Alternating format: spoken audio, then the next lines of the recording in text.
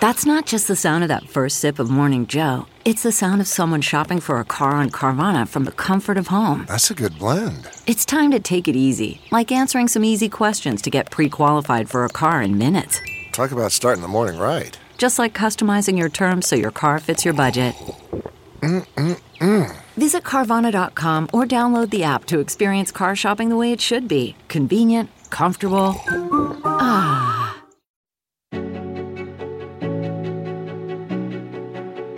Hi, this is Jason Greenblatt on The Diplomat, brought to you by Newsweek. The NSO group has been in the news about its controversial spyware a lot. I think any conversation about spyware needs to start with the recognition that spying is one of the oldest professions in the world. It happens all the time, all over the world. It is one of the tools used by governments to keep people safe from crime, terrorism, and more. Some countries regulate how spying is done better than others. Some countries are better at spying than others, and as uncomfortable and distasteful as spying is, we can't pretend it away. World leaders are spied on, as are regular people who may have information a government needs, hopefully for legitimate purposes. But sometimes these spying tools are indeed misused. I was a target for espionage when I worked at the White House, and some people tell me I'm still a target. Why is NSO so publicly criticized for its spyware? What makes NSO different? To help me understand more about NSO's technology, what the criticism of NSO is about, and how NSO responds to this criticism, I went straight to the source. I had a discussion with Shalev Hulio, the co-founder and CEO of NSO Group. Shalev is a serial entrepreneur and investor who has founded several high-tech companies. He has served as a major in the IDF Forces Search and Rescue Unit and has been involved in a number of search and rescue operations in Israel and abroad.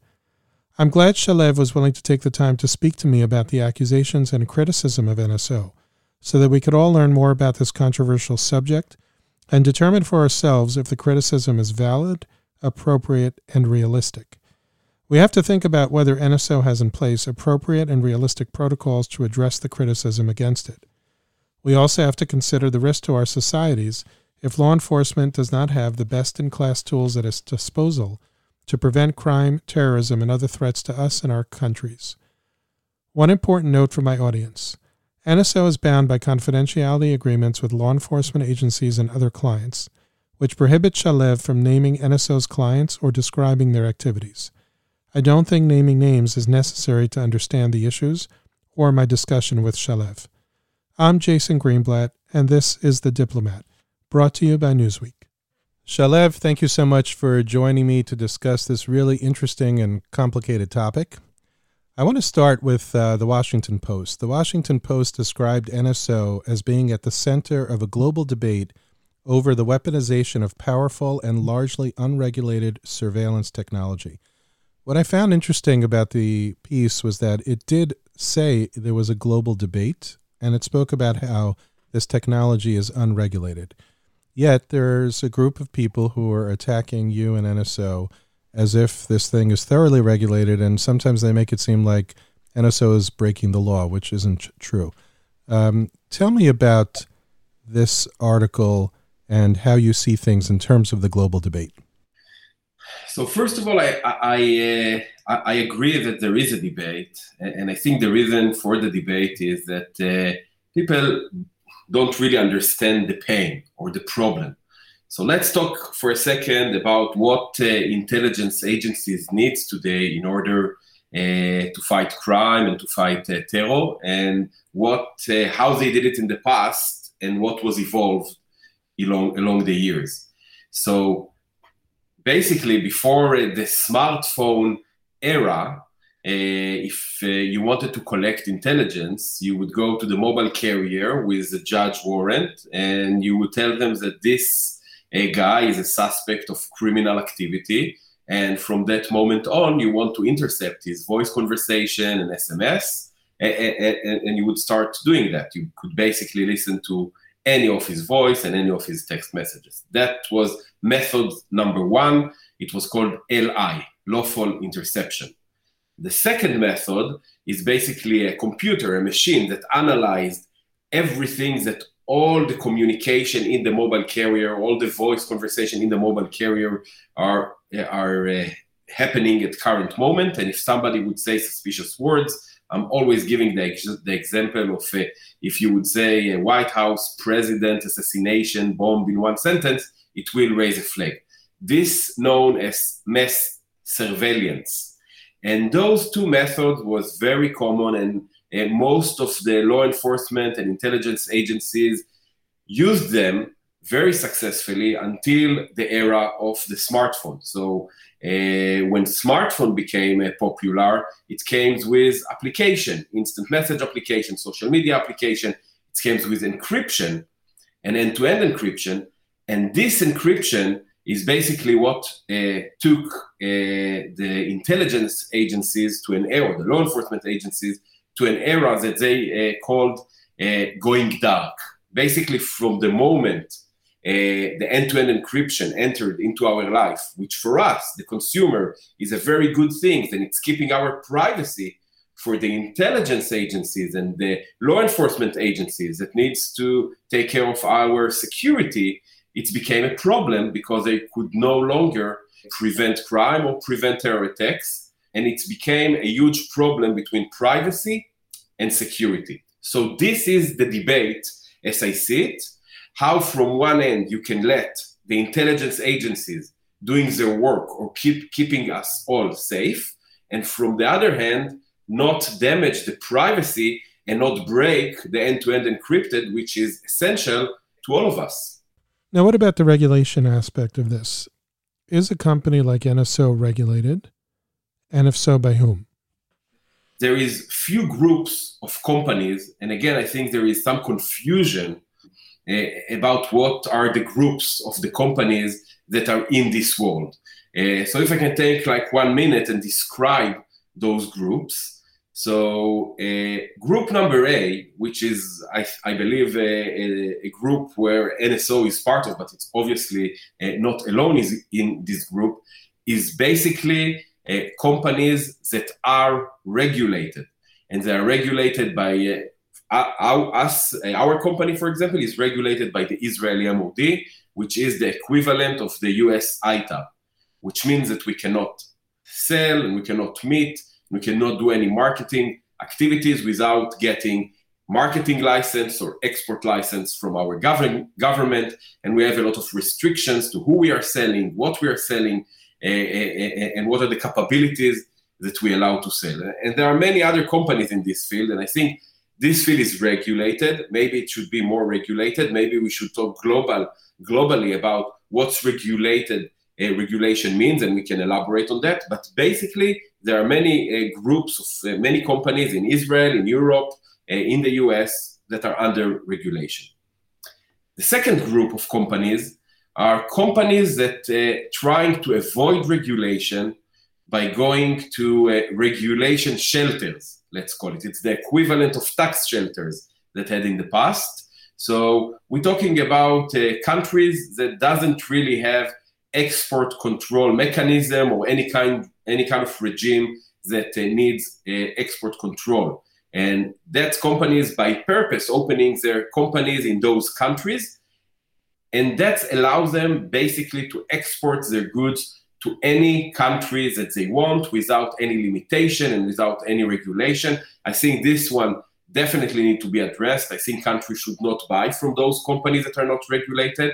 And I think the countries that those companies working from definitely needs to regulate them. So that's group B. Group C is basically countries. So if you ask who is the competition of those companies, you will figure out that there are a few governments around the world. I think the most common probably would be Russia and China, that providing similar capability to other countries, sometimes even for free. So this is group number 3. It's actually governments or countries giving those capability to other countries. This also not regulated. Nobody knows how these deals works, involving a lot of political and other kinds of deals. And group number 4 would probably be what sometimes referred to as hackers for hire. Those are basically not companies that provide solutions, but companies that in that essence are sort of mercenaries. You provide them the name of the person, his email, his phone number, and they are providing both to the intelligence agencies, but also to private companies and individuals that they want to hire as their service. They provide them the intelligence, which means that they actively doing the intelligence work, which all the other companies doesn't do. So we're talking about 4 different groups of companies. Sometimes because of lack of understanding, they think, okay, it's all one group of company, which is not necessarily true. So there is regulation in this field, specifically in group number A, in countries that are that are exports their goods from countries that have regulation mechanism, mainly Israel, Europe, US, and the rest. I agree with the Washington Post and with the global calls that it is a problem that needs to be addressed. So this is how I see it. So it sounds like, from the way I read it and even your answer, they group all these groups together, and for some reason they've rolled them all up into NSO, and you've become the lightning rod of this entire problem. Because whenever I read about this, I always hear about this controversial spyware called Pegasus, which is your spyware. Why don't we start by describing to the listeners, why did you call it Pegasus? So basically, the employees choose this name. And, we founded the company back in 2010, and they want this company to be a unicorn, and they want it to be a unicorn fast. So unicorn with wings. So this is how they came with Pegasus. So this is basically how they came, and we didn't choose it. It was the employees that said this is how they want to call the product, and we said, okay. Got it. So in a riff off the name Pegasus, there's now something called the Pegasus Project. Who are they? What are they concerned about? And what's your message to the Pegasus Project? So first of all, it's it's weird that it's called Pegasus Project, specifically after even the Washington Post and the chief editor of the Washington Post basically wrote that they don't know where the list came from. They don't know who puts the number on the list, and they could not provide any evidence that this list relates either to NSO or to Pegasus. I believe it's, they had a list. They claim that they have a 50,000 numbers list, which we never saw. We call it the list that not exist. We asked to see it many, many times, and they refuse to share any information about this list, where it's from, how they received it, what's the number there, how it looks like.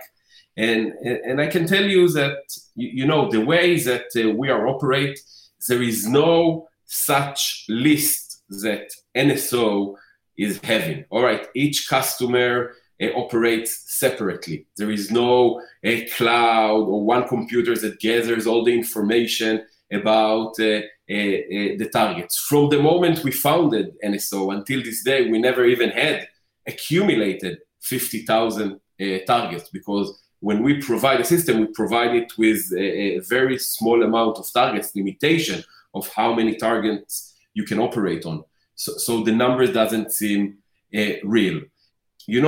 I spoke with them before the article, and I told them, listen, you got it all wrong, because probably a month and a half before they published the story and before they even approached us, we've been approached by a few people, not by one, by 2 or 3 different individuals that basically told us that there is a list that allegedly was hacked from Pegasus server from in Cyprus, and a list of 40,000 numbers were leaked, and somebody is actually trying to sell it or circle it around.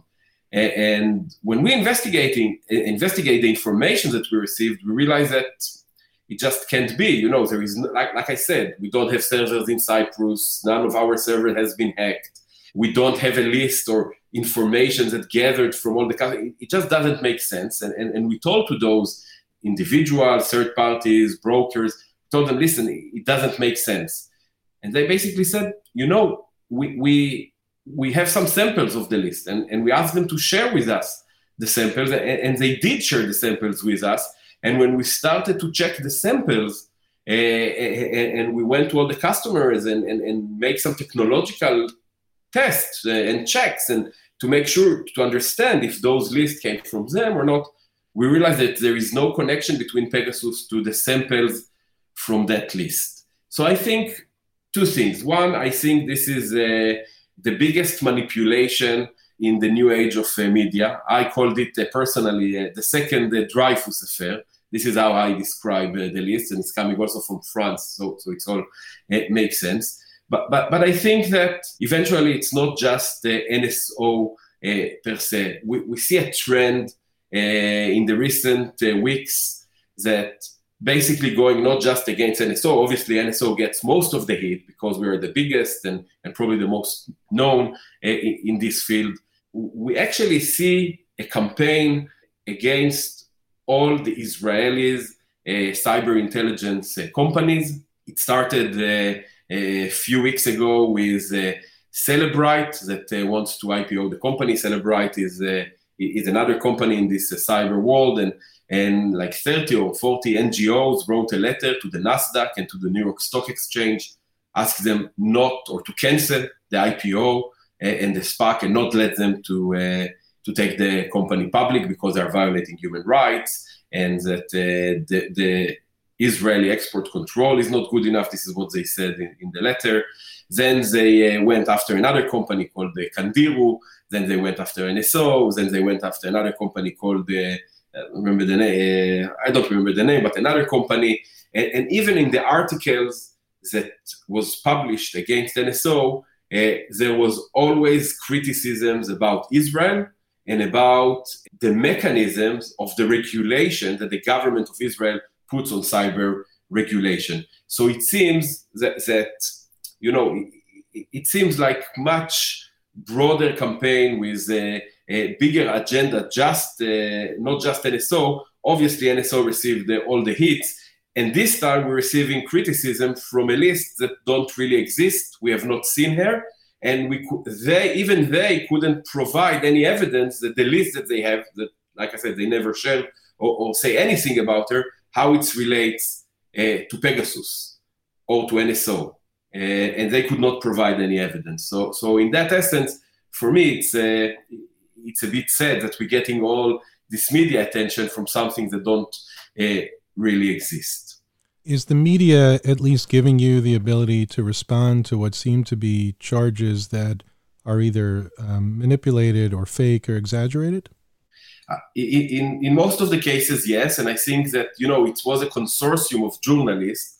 And I think that if you take, for example, the Washington Post, they were, I think, the most logic and the most reasonable newspapers. They gave us, they sat with us and we respond to them, and they understand exactly what it is. And they mention in every article that they could not find any connection between the list to Pegasus or to NSO, and they could not, and they said that they could not validate where the list came from. So this example of a news or a journal, like a newspaper that ask us for comments and talk to us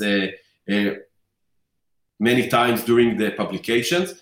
On the other hand, you have media like Le Monde that published whatever he wants, and I think maybe he sent us one letter and asked for comments, but he published a lot of things that were completely wrong. For example, about Macron, President Macron from France and his cabinet members that, we said many times that they were never targets of Pegasus, yet he decided to publish things like that. And this is why we are now considering defamation lawsuit against them.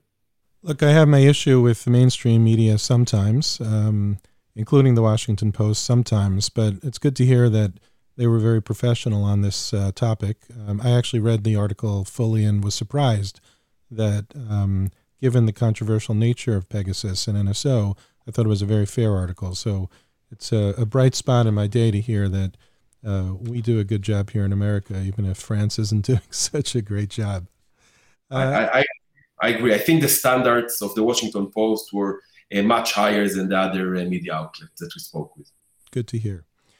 When you started NSO, you said you understood the technology could be abused in private hands, so you decided you would license only to certain government entities, and you also decided that NSO would have no visibility into the individuals targeted by NSO's customers once you sell a customer a software license. How did you come to this decision and why? So when we founded the company in 2010, we basically realized that if we will do what we're about to do, it's going to be a very powerful tool. And we came to a few conclusions, and we made basically 4 rules. The first rule was that we're only going to sell to government.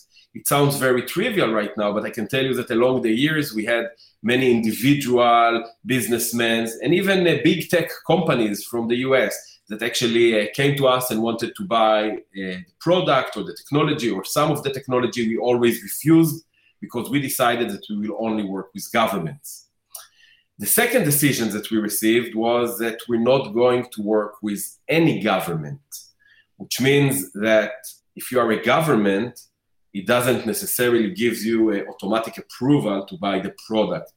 And along the years, we had much more governments and countries that we refused to do business with, and we refused to sell them our product, than countries that eventually we sold them the product and became customers, because we thought that there is certain countries that we should not do business with.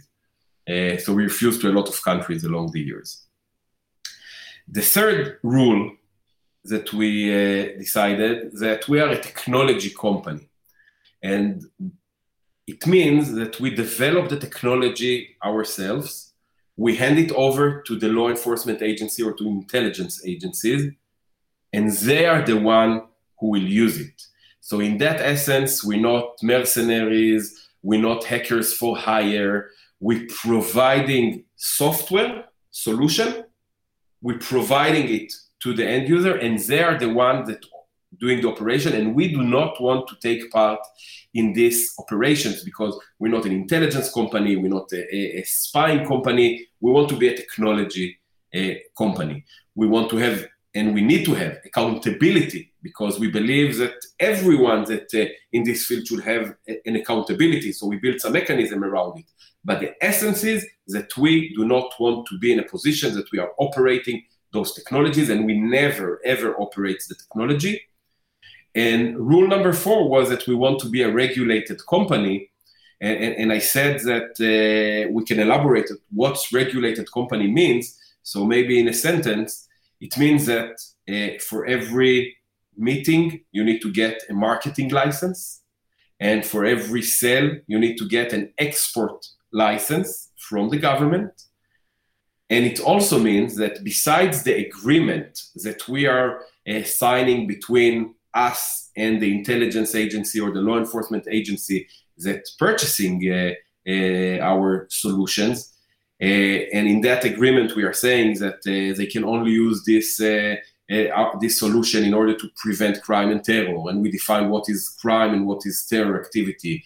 We're also saying that every use which is not part of crime investigation or terror investigation will consider a misuse. Besides all that, besides the agreement that we have with the end user, there is another agreement between the government that purchase the product to the government that export the product. It's called end user certificate. By the way, it's open, it's common knowledge. You can go to the MOD website and see the template. And basically this template means that this documents mean it's a government-to-government agreement in that essence, which one government acknowledge to the other government that they are going to purchase the software, that they will not transfer it to any third parties. And there is a sentence that you can add that you change according to any product that you have, because it's different from product to product. We are saying that, and they're signing that this product can only be used to fight against crime and terror and to investigate crime and terror, and should be used only according to the human rights global standards. And so regulation means that it's not obligation just for us as a commercial company, but there is also an obligation from the law enforcement or the intelligence agency that actually purchase the system, an obligation to the government of Israel in that essence. This is what regulation means. So your customers have to commit to following certain rules. What happens if they breach those rules? Are you able to tell? And if you can tell that they breached it, is there a consequence?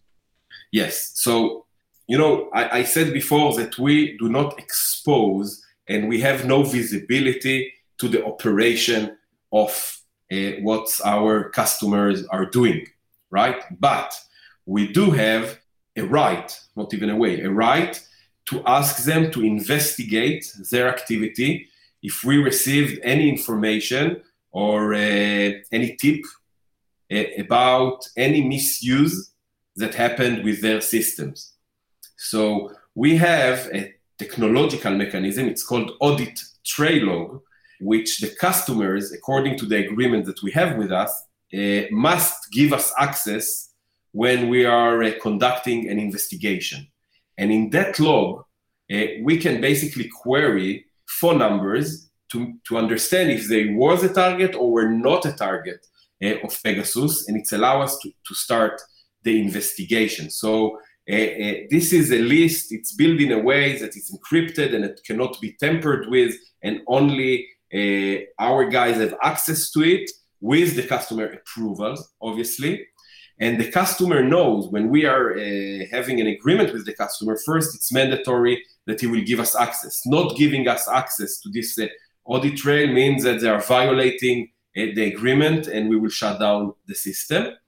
And if we are checking and the allegations are true and they did misuse the system and we find and we query this number and find that those allegations are true, then we have the full right to end the agreement. But end the agreement is one part. We also have the way to terminate the system immediately. And we have done it in the past for 5 different customers that we shut off their systems because they violated the agreement that we have. But I think more than that, they violated the trust that we gave them. Because when we giving those tools to government, we truly believe that they will only use it to fight against crime and against terror. And if we are figuring out, that somebody used those capabilities to intercept a journalist or a dissident or a human rights activist, this is something that the company will not stand for. This is something that it's complete violation of the trust, complete violation of the agreement. This is not why we founded this company for, and that's why we have zero tolerance to this activity, and that's the reason that we shut down system in the past. So it sounds like you purposefully can't monitor your customers' use because you don't want to be in their business, if you will. But when you are aware that there might be abuse, you have the tools to investigate the abuse. And if it turns out that a customer has breached the rules of the game, the contract, the human rights rules, etc., you have the ability to actually shut the system down and even terminate the agreement. Definitely.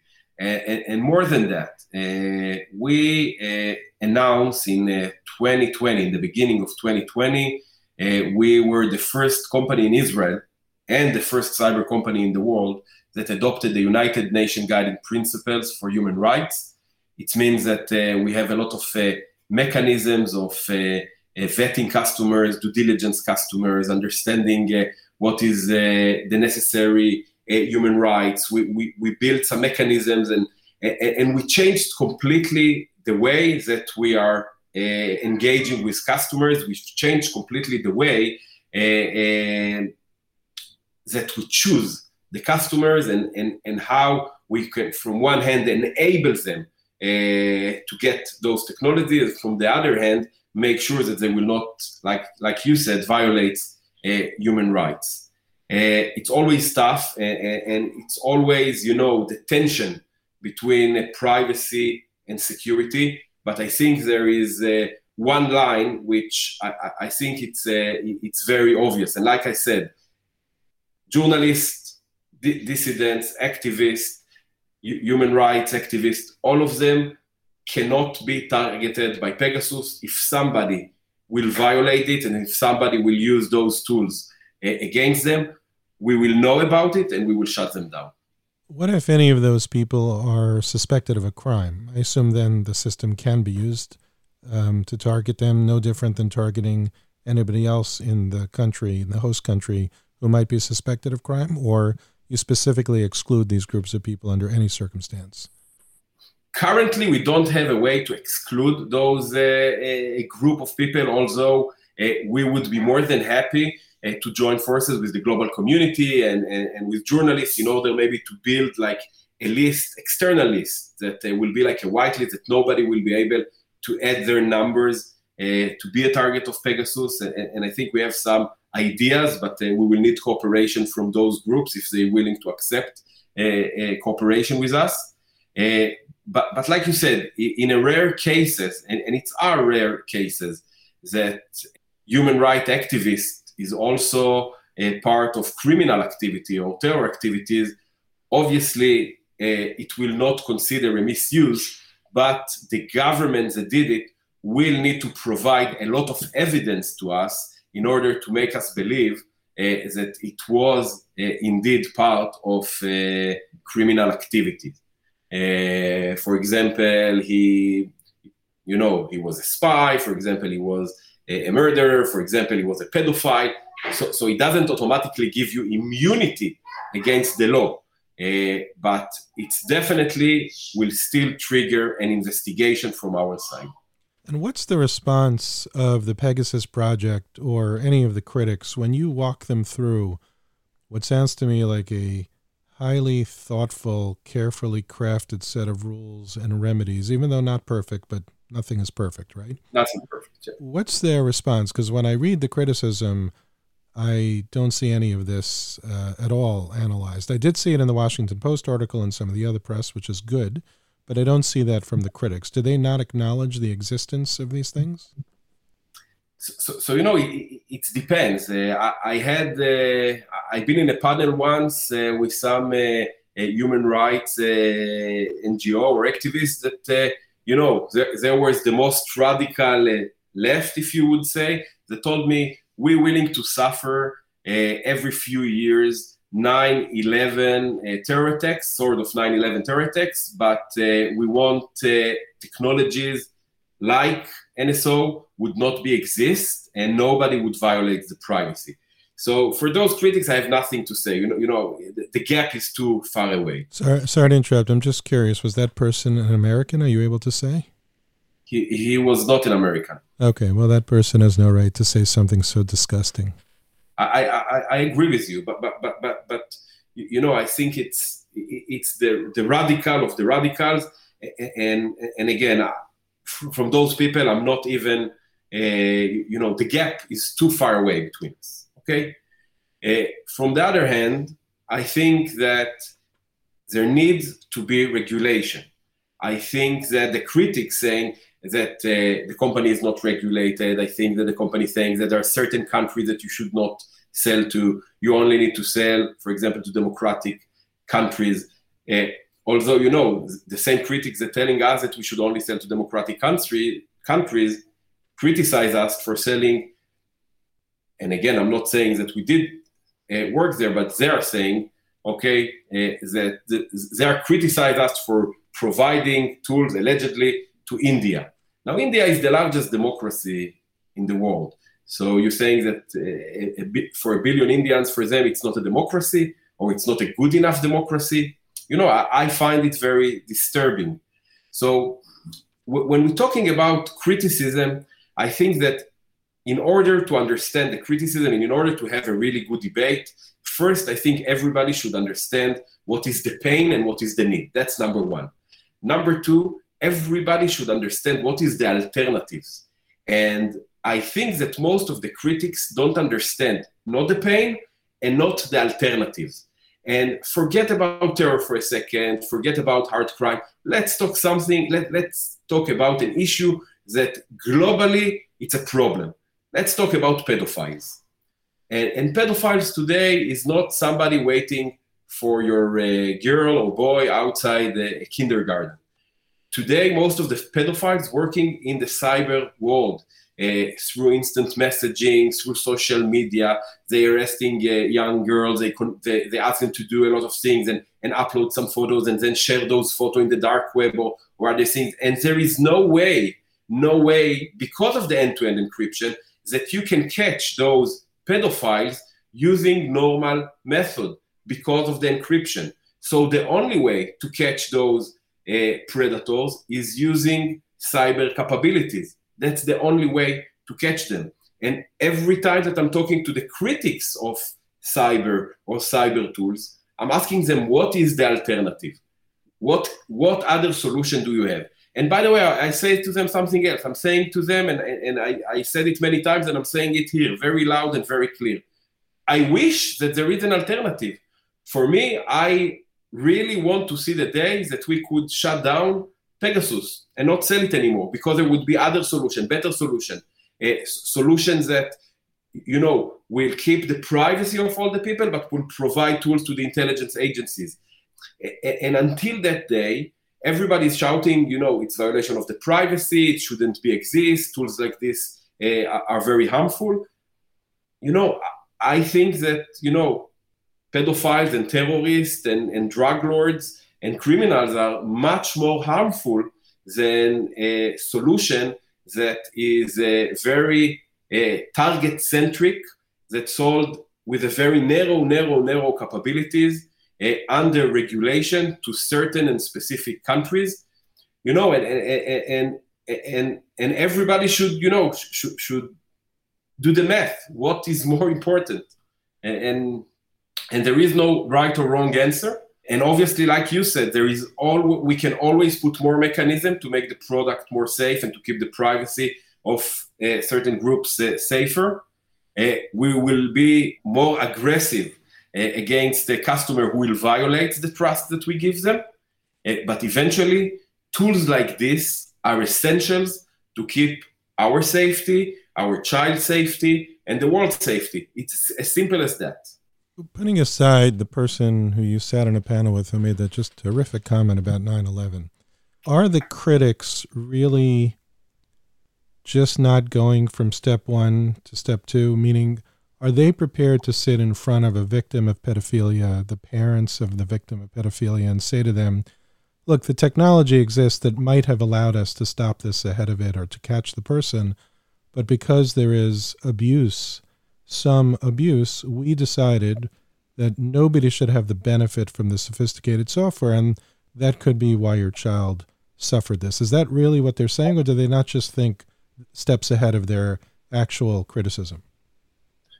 Again, that's basically what they're saying, and they're carving out. They're saying, okay, so if those tools are important, so government should develop it themselves and not buy them, and the commercial market for those tools that cannot be exist.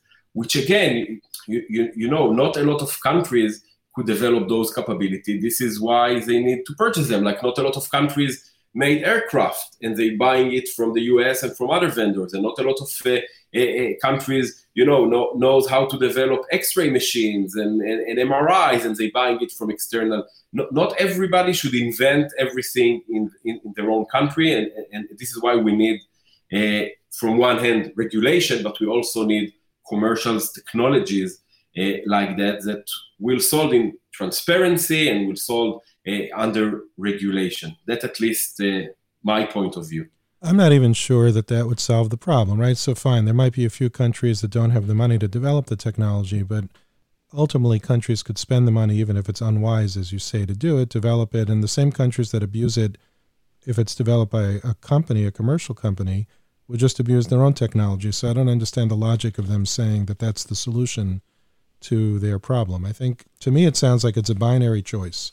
We either accept the fact that spying, while it's a dirty business, it's one of the oldest professions in the world and necessary for safety and security, even if it has an ugly underbelly with misuse. But if people have to choose between some abuse but safety for as many people as possible from terrorism, crime, pedophilia, all the things that you mentioned, I would guess most people would be interested in having this around. What's your take on public, like American public, worldwide opinion, again, putting aside radicals who will never be satisfied with anything and all that? I'm getting a lot of feedbacks, despite all the criticism, that we are doing the right thing. A lot of feedbacks in Twitter, in LinkedIn, in emails that we are receiving in the company, that people basically said, if you have tools to save lives, to prevent crime, to prevent terror, to keep track from pedophiles, keep doing the great things that you are doing. And I will tell you two more things.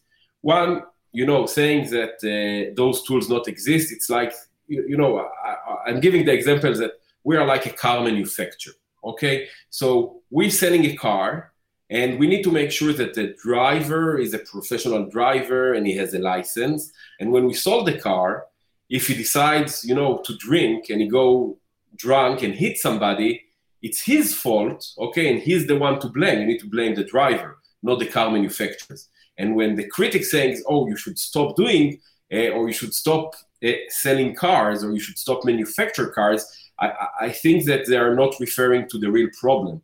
I think what we should make sure is how we do not give drunk drivers to drive in a car. So this is my comparison to that. And the second thing I would like to say is that, what gives us the strength to continue deal with what we are doing. After all the criticisms, after, we are probably the bad poster boy of this industry, whether we like it or not, is the result and the success. Thank you letters that we're receiving from intelligence organizations around the world, thanking us for the technology, telling us that how many lives were saved using this technology, sharing with us information that they caught the biggest drug shipment that they ever caught, or prevented a terror attack or a suicide bomber right before he went into the metro, or prevent a terror attack in a stadium, or caught pedophiles. And every time something like that happened, we're receiving thank you letters and recognitions from head of states, from Ministry of Defense, from head of intelligence organization, that, telling us very straightforward, without your technology, we could not prevent those activities. And this is what gives us the energy to wake up every day and go to work, despite all the criticism and despite all the cynical and despite all the radicals that calling to shut us down. I had to break down this conversation into three parts. I guess, number one, what I hear you saying is you not only thought of some of these issues, abuse, misuse of the technology, but you put into place, and your government put into place as many rules as possible to try to address those concerns and remedies if somebody breaches. And I hear you saying loud and clear, nothing is perfect. So you may not know about the breach. The investigation may not prove out the breach. So it's not a perfect system, but it sounds like there is no perfect system. The second is that the people who are criticizing you, and some of the criticism is valid. Yes, there is abuse, but they're choosing between shutting down an entirely necessary system to protect people and in order to avoid some limited abuse. They're choosing the safety of or privacy of a small group of people over almost world security, if you will.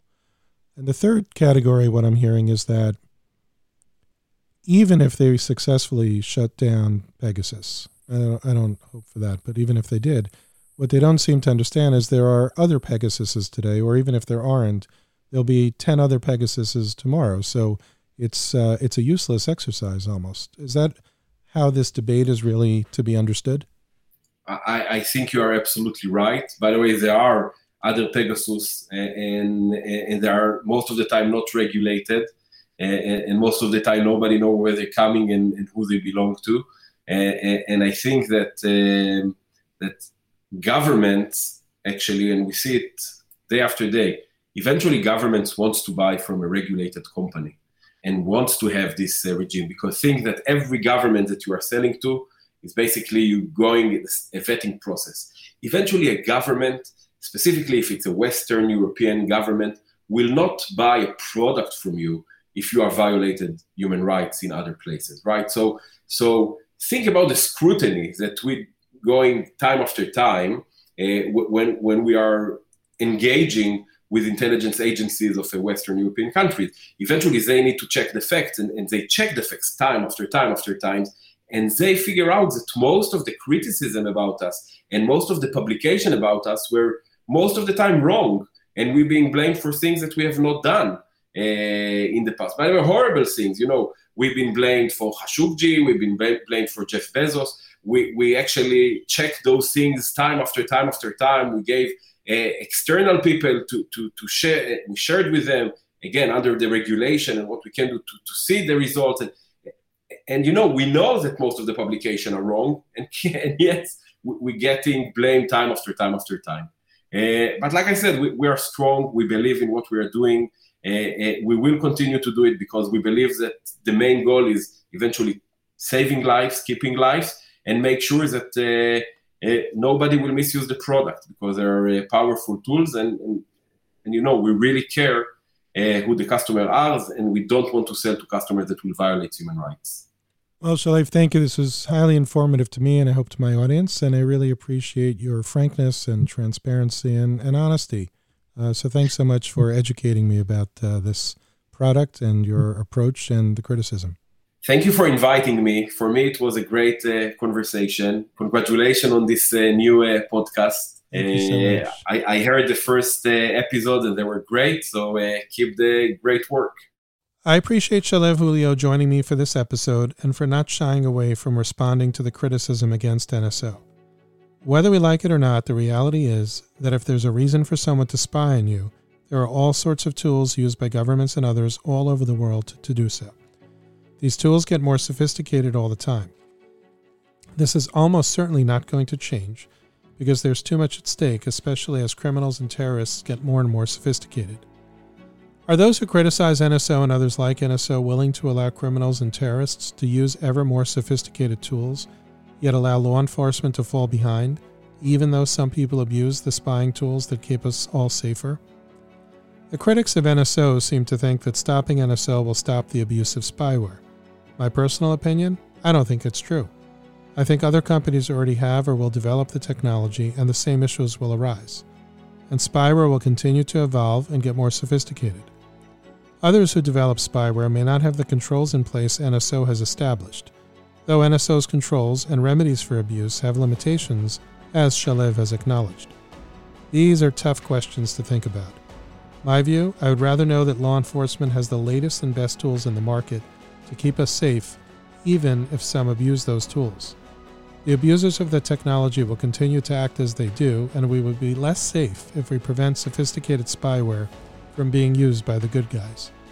Tough questions, no perfect answers, but choices do need to be made. If you found this podcast with Shalev Hulio of NSO interesting, please do listen to my other podcasts on The Diplomat. We've had a great lineup of guests so far, and more interesting guests and topics to come. And please do share the podcast with your friends, family, and colleagues. I'm Jason Greenblatt, and this is The Diplomat. Brought to you by Newsweek.